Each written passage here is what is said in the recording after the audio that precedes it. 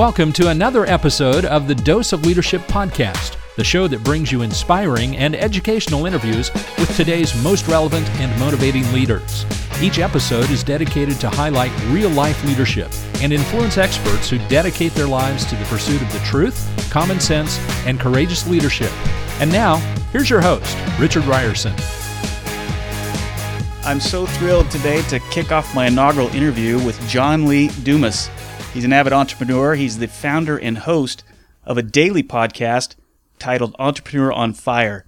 It's a podcast of highly motivating and inspiring interviews with some of today's most successful entrepreneurs. And what I find amazing is that he's only been doing this for about 5 months, and he's already almost on his 90th interview. Pretty amazing.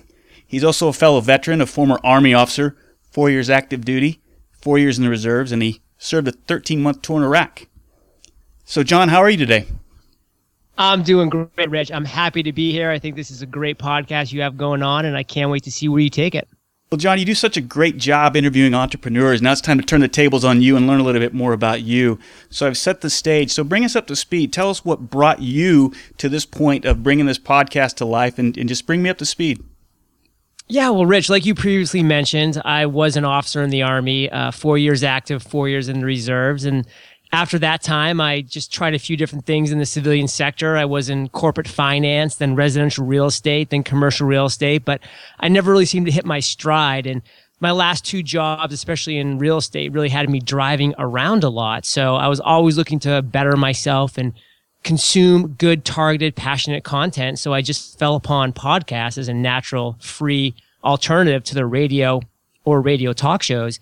And I pretty soon found, with the amount of time I was spending in the car and exercising or walking my dog, what have you, I was consuming way more content than there was out there. And I just said, wow, there's definitely a niche that needs to be filled of a daily podcast that's interviewing inspiring entrepreneurs, telling their story, that's motivating other individuals like myself, that's commuting to work every day, that's going for that run, that's doing whatever activity that you can consume audio. And so I set out in June of 2012. I started producing Entrepreneur on Fire, which, like you mentioned, is a daily podcast where I interview today's most inspiring and successful entrepreneurs.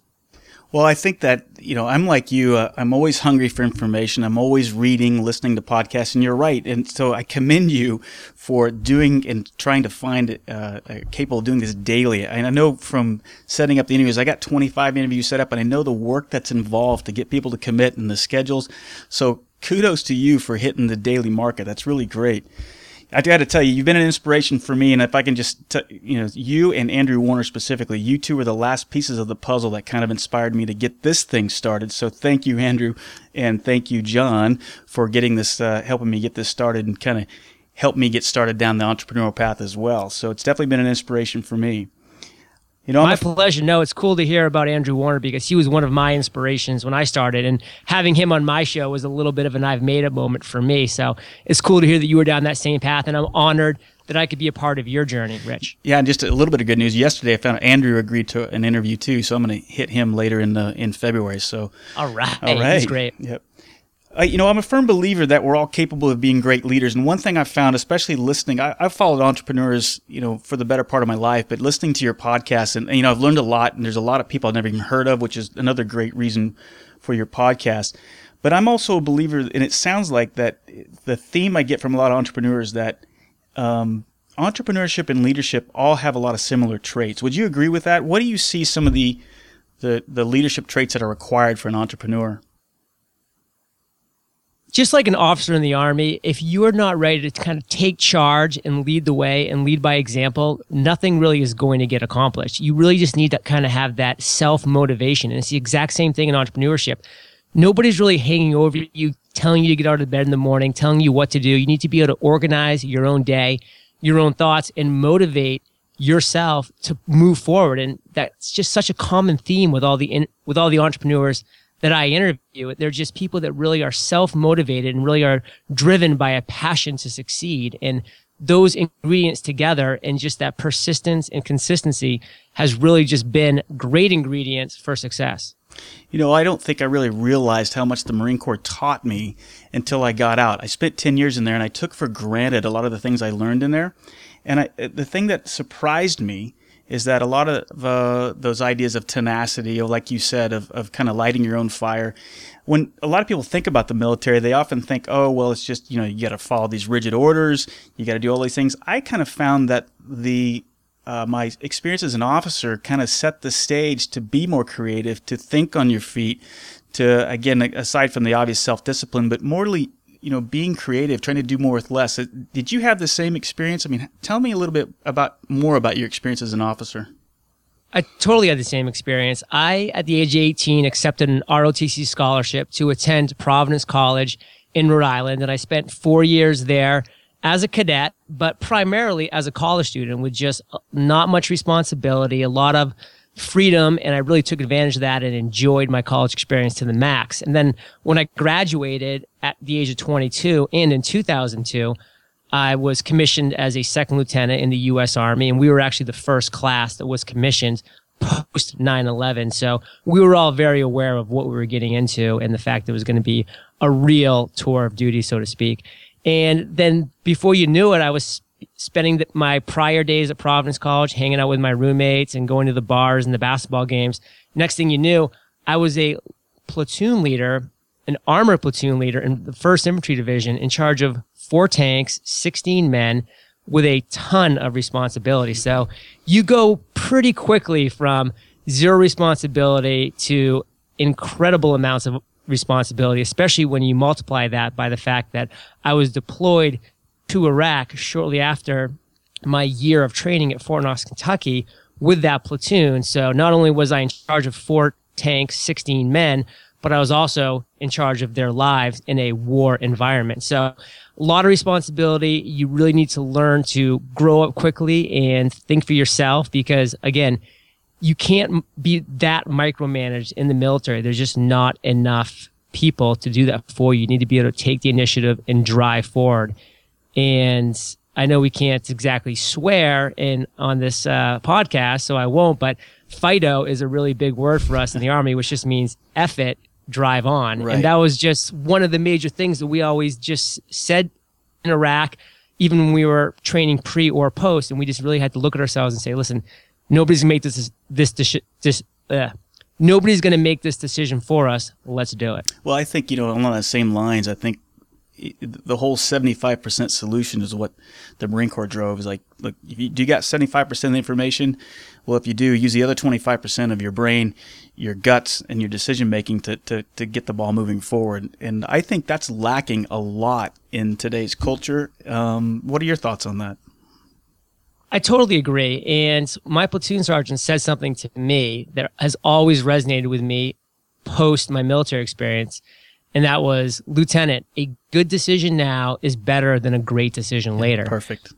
And basically what I just took that as meaning is saying, hey, listen, when the bullets are flying on the battlefield, you just need to make a decision now. And it's hopefully going to be a good one. But if you wait to make a great decision, you're probably not going to be around to make that great decision. So why don't you just make a good decision now, commit to it, and drive forward with it? And I've taken that and I've utilized that in my entrepreneurial ventures post-military, and it was very successful with Entrepreneur on Fire. I didn't just wait around until I had a great podcast or until I had a great business plan.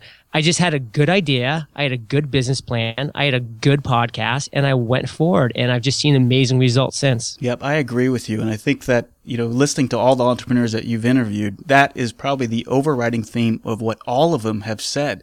Just go out and do something. Get it done. Get it started. There's just, time is too short. And I think that's the biggest takeaway I've taken from your podcast, but I agree with you. That's probably one of the biggest things the Marine Corps taught me in the 10 years I was there. No, absolutely. And there's actually a Chinese proverb that I talk about every now and then on my podcast, which is, the best time to plant a tree is 20 years ago. The second best time is today. And people really just need to realize that if they can just plant that tree today, start that wheel moving forward, even if they only have 1 hour a day, 5 hours a week, whatever it is, at the end of 6 months, they'll be amazed at the information and the progress that they've made. It's really something special. I agree. And I think that's been one of my biggest limiting beliefs I learned it later than I would like to. Because you can easily get caught up in regrets. You can easily get caught up in the fact like, oh, I wish I would have planted that 20 years ago, but you can't do anything about it. But you feel so much better when you start implementing that action, even though you don't have the complete formal plan. So I agree with you. So would you think that that Army influence really was a catalyst to spark your entrepreneurial drive? Absolutely. It was the first job I had out of college. It was the first responsibility that I had really in life on a serious level. And it was really what defined my character and defined my discipline, defined my personality traits. Awesome. So who are your leadership heroes? I'm curious about that. I have so many because I'm such a voracious reader, and I've even become more so one since I started Entrepreneur on Fire, because every single episode I get another great recommendation of a book by another great entrepreneur, and all the book recommendations are obviously phenomenal. One person who I've really been into for a long time, and it's been even more so recently, is Benjamin Franklin. I've always loved what he's been all about. His biography is just so interesting, what he did, what he came from, how he set out on his own at such a young age. And it's kind of an underknown one just because he never was a president. He obviously made so many incredible inventions and lived a long and illustrious life, but he really is kind of under the radar in a lot of ways. And I just got done interviewing Robert Greene, who wrote the book Mastery and the 48 Laws of Power and a couple other New York Times #1 bestsellers. And in his books, what I love about them, especially Mastery, is he profiles a number of really incredible historical figures and kind of goes into areas that you wouldn't necessarily know just from biographies or just from history lessons or history courses. And so I learned even more about Benjamin Franklin through this book, which even piqued my interest even more. And so I just can't say enough about the guy. I really love his attitude about life and just how he approaches every situation. Yeah, that's interesting. I'll have to start looking at that. I've, off and on have been a fan of Benjamin Franklin and all the founding fathers for that matter. And I'm interviewing David Allen, who wrote Getting Things Done. And I saw he was talking about the other day about time management. He's big about how to get things done. And we're all complaining about how we don't have enough time in the day. And he actually did bring up Benjamin Franklin. He says, look, Benjamin Franklin had 24 hours. Mother Teresa had 24 hours. Leonardo da Vinci had 24 hours. And when you put it in that context and you look about some of those greats, we're all capable of getting a lot more done than what we give ourselves credit for. No, I just got back from New Media Expo by Blog World in Las Vegas, and they asked me to speak there, mostly because of the success of Entrepreneur on Fire. So I was able to give a really cool speech about the progress of podcasting and the current state of podcasting to a really packed room of just excited people to learn about this topic and this industry in general. And that is just exactly what I was seeing across the board, was just this excitement and this just knowledge and this desire to learn more about what was going on in the podcasting world. And it was just really exciting to say. Well, that is encouraging to hear. And I listened to Pat Flynn's podcast today where he talked a little bit about the same thing today. So tell me a little bit more about that. Where do you think podcasting is going? I think podcasting is really at a rebirth, so to speak. Podcasting, most people don't know this, but in 2005, podcasting was actually the word of the year because a lot of people thought that podcasting was going to take off. Or actually the word podcast was the Oxford Dictionary word of the year because a lot of people thought at that point podcasting was going to take off, and it just got pretty big. It was in the iTunes Apple Store, and a lot of people created a lot of buzz about it. And then it just kind of went into a lull, and nobody could really understand why for quite a long time. And it's just recently had a rebirth. And now that it's had its rebirth, people can realize and identify why it never really took off in the first place. And that was because now we have smartphones, tablets, Wi-Fi everywhere. People can access the internet and their on-demand content from any place, anytime, anywhere, the four corners of the earth. Literally, it's just very cool. It's very exciting times. And before, it was a lot more difficult to get a podcast. You had to plug into a computer, you had to download it, then you had to listen to it on another player.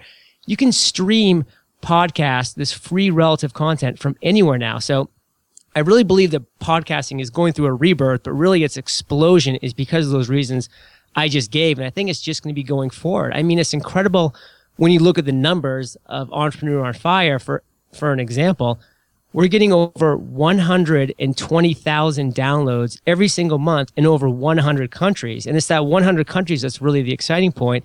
Like every country in South America, 90% of Africa. That's amazing. Eastern Europe, Western Europe, Australia, England. I mean, you pull up my demographics for my statistics and you can just see blue everywhere, which denotes where my downloads are coming from. And it's just insane. It's really exciting. You know, and you're right. In 2005, when podcasting kind of came about, and think about it, the guy I was working with the other day, we were talking about this, and I said, hey, when did the iPhone, come on the market?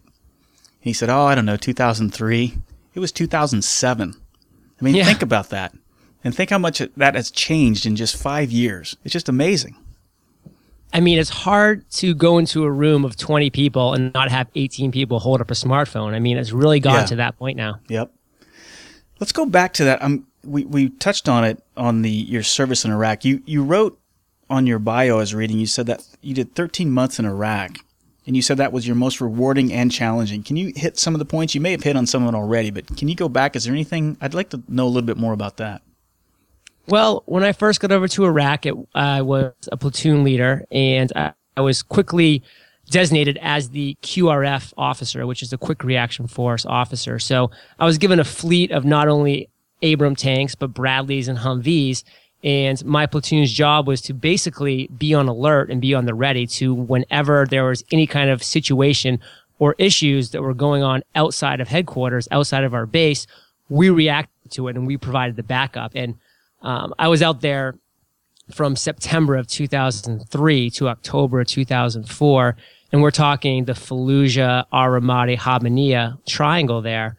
So we were very much utilized, and we saw a lot of action because of that. So I found that very challenging because, you were really rolling the die. I mean, talk about high stakes. You don't get any higher stakes. So it was extremely challenging because obviously we were going through these terrifying and difficult and scary situations almost on a daily basis. But at the same time, it was rewarding because you really saw the American soldier acting at the highest level possible because, again, the stakes were so high. And when the stakes are that high, it's just an innate human quality that adrenaline comes through and you really perform at your best because survival of the fittest. And so it's really kind of one of those things where, once you start playing blackjack for $100 a hand, can you really go back to playing blackjack for $3 a hand? I mean, I think that it's kind of an analogy that it's an interesting one, but it's true. And I think that's a lot of the reason why you see some soldiers having a hard time reintegrating back into society because once you've played for the highest stakes in life, everything else just kind of seems not that important anymore. Like, does it really matter that the Boston Celtics lost a basketball game? Does it really matter, that, I don't know, my favorite TV show is no longer airing? I mean, things that seem to be kind of important just a short time ago really lose their interest. So, again, that's a challenge in my mind as well, especially when you need to reintegrate back into society. So that's one thing that comes with serving at the highest level and honoring your country with the ultimate sacrifice of service. And that's a price you have to pay, but at the same time, you can just try to take away the positives from it because that's really all we can do. Well, guys, thanks for sharing that with me. That's interesting insight. I've had a few. I never served in combat. I was like 10 years, and it was basically from 92 to 2001. And the glory years. Yeah, when money was flowing a little bit more, and is like in between wars. But deployed a lot, and probably the best thing or the most enjoyable aspect of leadership was having a crew. I flew C-130, so I went all over the world. But having a crew, being on the road, doing those leadership things, and taking care of the folks. And again, you were at the highest level. You experienced it at a level I never experienced. But would you agree that that's probably the biggest reward was taking care of the folks and doing what you could as an officer? We always learned it wasn't about me. It's always about them. Would you agree with that? It is. That's really how you need to look at being an officer in life. And, you can really translate that to being the founder of a company and the CEO of that company. I mean, it always comes with your soldiers first, your employees first. You need to look at everything from their perspective. And for me as a platoon leader of 16 men, like I said, it was at the highest stakes. And And that was my job, was to take care of him and to make sure that everything was as safe and sound as possible, and that, things just went as well according to plan as we could. And that's why, when you look back, and you really need to honor those who did make the ultimate sacrifice, 4 of which were people in my platoon. So I really, don't want to forget their sacrifice or their service. Absolutely. At the same time. So, well, thank you for your service. I appreciate that. And I know I don't know exactly what it's like, but I appreciate that. I have a lot of veteran friends. One is, you can see a post of it on my website, a guy named Jim who was an Iwo Jima Marine. Oh, wow. And just an amazing story. Just, you can't make this stuff up. And he was 16 when he lied and got in the Marine Corps. He was 16, 17, and 18 when all this happened. And you just think back, like, what was I doing when I was 16, 17, and 18? I guarantee you I wasn't storming the beach on Iwo Jima. I was a point guard of my varsity basketball team. Right, and what was your sophomore. That's right. And what was your biggest worry, and you think about some of the sacrifices all these folks have made throughout all the years. So yeah, thank you for your service, John, and for all the folks that served with you. Well, thank you, Rich. Where do you want to take this Entrepreneur on Fire? I'm curious about that. I see you're creating Ignite Mastermind, which is very intriguing. Talk to me about that. Entrepreneur on Fire is what I pour my heart and my soul and all my blood and all my sweat and tears into.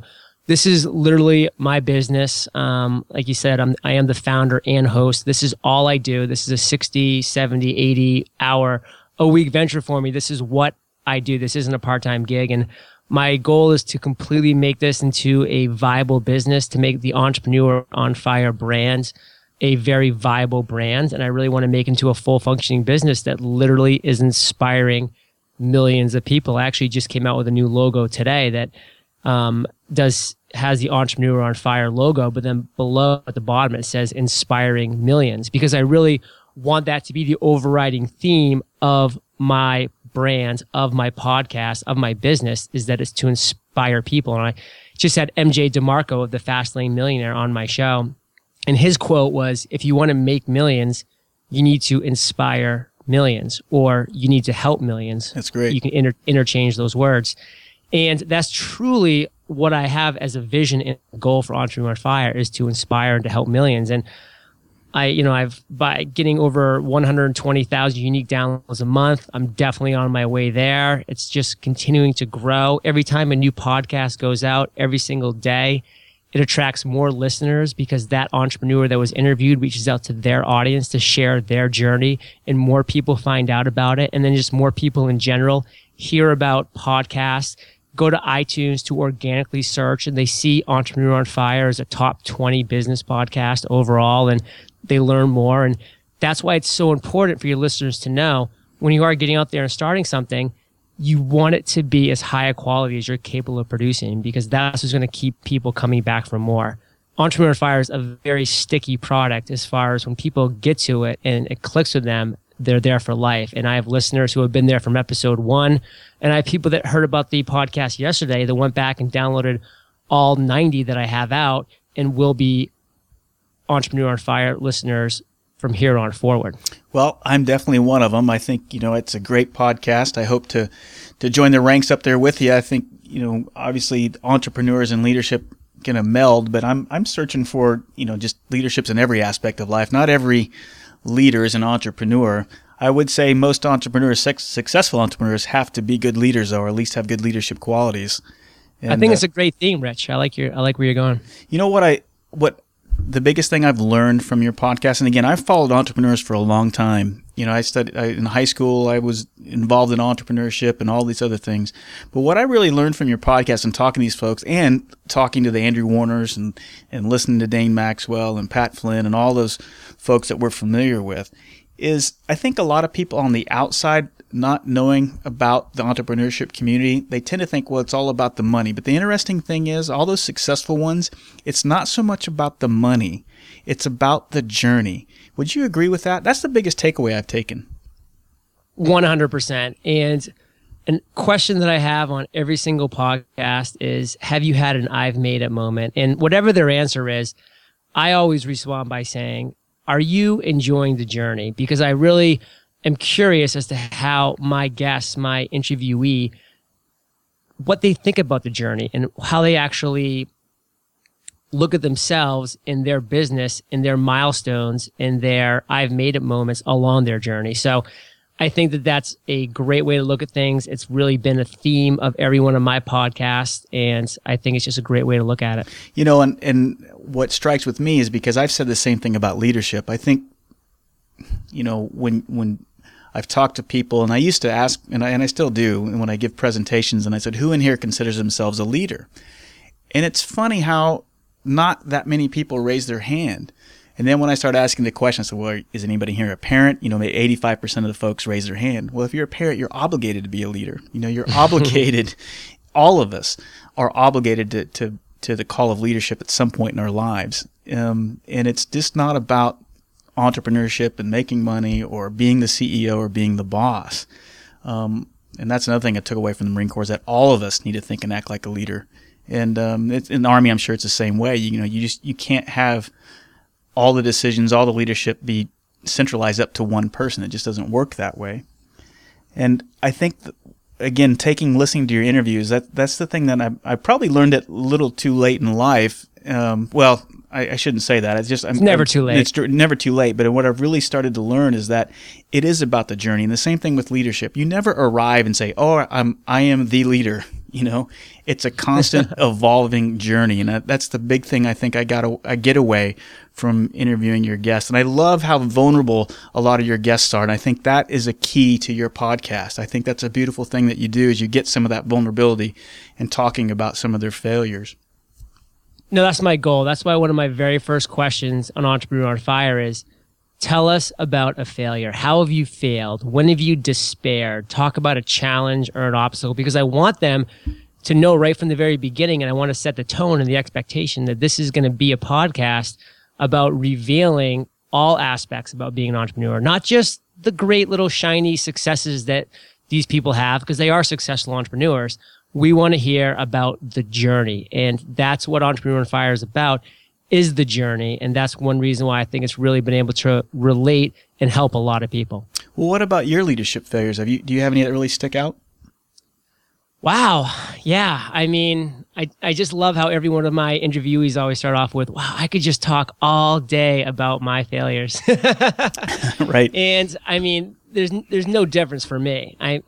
As an officer in the Army, I mean, that's kind of one thing, is you're set up to fail every single day. I mean, you're 22 years old. You're going to take over a platoon that consists of a 45-year-old sergeant who's been in the military, who's been in the Army for 25 years. He's from day one calling you sir and answering to your orders. And 75% of the rest of your platoon is also younger than you. Is also older than you, and 100% of them have more experience than you in the actual armed forces. Right. So you are really set up to fail as a platoon leader, as an officer in the Army, but that's one way that it's such a successful program, is because it is trial by fire. You fail at the beginning, and you're slowly learning from all these failures, from all these mistakes, and you have that support staff of those people who have the experience around you, picking you up off the ground or giving you the nudge in the right direction when you need it. So, I mean, I failed every single day as an officer in the Army and continue to improve all the way through the last day that I was in, which is when I failed, and continued to improve. So the day that I left the Army, I was the best officer I had ever been. And if I had stayed, I would have continued to be so, because that's just the mentality of being an officer in the Army. And then post-Army, I mean, I went to law school. I thought that I thought that law was going to be a career for me. My father's a lawyer. I had other cousins and relatives who had gone after that industry, and it just wasn't for me. I spent a whole semester there, and I did fine grade-wise. Like, I finished the first semester and took all the tests and the finals and got A's and B's, but I just knew that this wasn't for me, and that if I stayed, I would have failed. So I moved on, and then I moved on to corporate finance, where I was very successful for the 18 months, but in the end, I decided to move away from that. And so I didn't continue going forward with that, and that's a failure of sorts. And again, the word failure is kind of a tricky word, because it has a lot of negative connotations. But one thing I always stress on my podcast is the need to embrace failure, That's because right. failure is really what is pushing you forward and making you kind of strive to be a better person, a better entrepreneur, a better businessman. So I've failed all up and down the line. I continue to fail at Entrepreneur on Fire every day. I force my virtual assistants to fail as much as possible, which isn't difficult because my virtual assistants are from the Philippines. They really don't want to make me upset. And I just try to tell them, hey, I'm not going to get upset. I'm going to get upset if you're not pushing the limits, if you're not pushing the envelopes and trying to fail. So I embrace it, and I just suggest anybody and everybody to do so. Well said. And I think the whole term embrace the failure is something, again, I was a flight instructor in the military too, and that's one thing was told to me early on when I was a student, and I pass it along as an instructor. It's like, look, you got to get comfortable with them because there's never a perfect flight. Everybody thinks, flying, you got to be, perfect. No matter what, every flight, from a commercial, every single one, there's never a perfect one. You got to get comfortable with your failures and talk about them. They just can't be fatal failures, right? But you got to have... And you can't talk about them. That's right. And, but embrace them. I think that I love that part of it. And that's, again, another takeaway I got from your podcast. Have you learned anything kind of surprising in talking to these folks in the last 5 months? Anything surprising? I mean, I've learned so much, most of which we've already talked about, just as far as starting now, embracing failure. All of these things are just pounded over and over again in every one of these interviews. It's just that constant theme, and you just can't hear it enough in the different unique ways that people found their way. Something surprising? I have to say what I found surprising was just how quickly most people rebounded from failure. Because for me, I used to take it very seriously, and it would really kind of knock me back, and I kind of catch my breath and kind of shake my head and then kind of psych myself back up. But it just seems like a lot of the successful entrepreneurs that I have just kind of have this rubber mentality where, they fail, and the next day, they're just going strong like it never happened. They have really short memories. Right. And that's another thing that I think is great. I mean, you need to remember the things you did wrong, but you just need to be able to forget about the things that aren't important for you to take forward. And they're able to do that and to keep their load light. Well, John, gosh, you are a leadership hero of mine. I'm glad you, how does it feel to be the first guest on doseofleadership.com? It feels amazing just because of the name Dose of Leadership. Like I said, I love the theme. I'm going to support your podcast in every way possible. I love the fact that you're a veteran as well. That's just great. And I think you're going to have great things ahead of you, Rich. Right on. I appreciate it. Well, before we wrap up here, I just wanted to say the last thing is like, where can people find you? The best place to find me, my headquarters, entrepreneuronfire.com. I know it's difficult to spell entrepreneur, so if you just type in ofire.com, that'll get you there as well. Obviously, I'm in all the major directories, iTunes, Stitcher Radio, any kind of podcast device that you have. If you just type in Entrepreneur on Fire, subscribe to the podcast. I'd love for your audience to give it a try and see what they think. And Facebook, Twitter, I'm all over the place. I love it, and that's where you can find me. All right, John. Thanks again for kicking off this podcast. We'll catch you next time. Definitely, Rich. Thank you.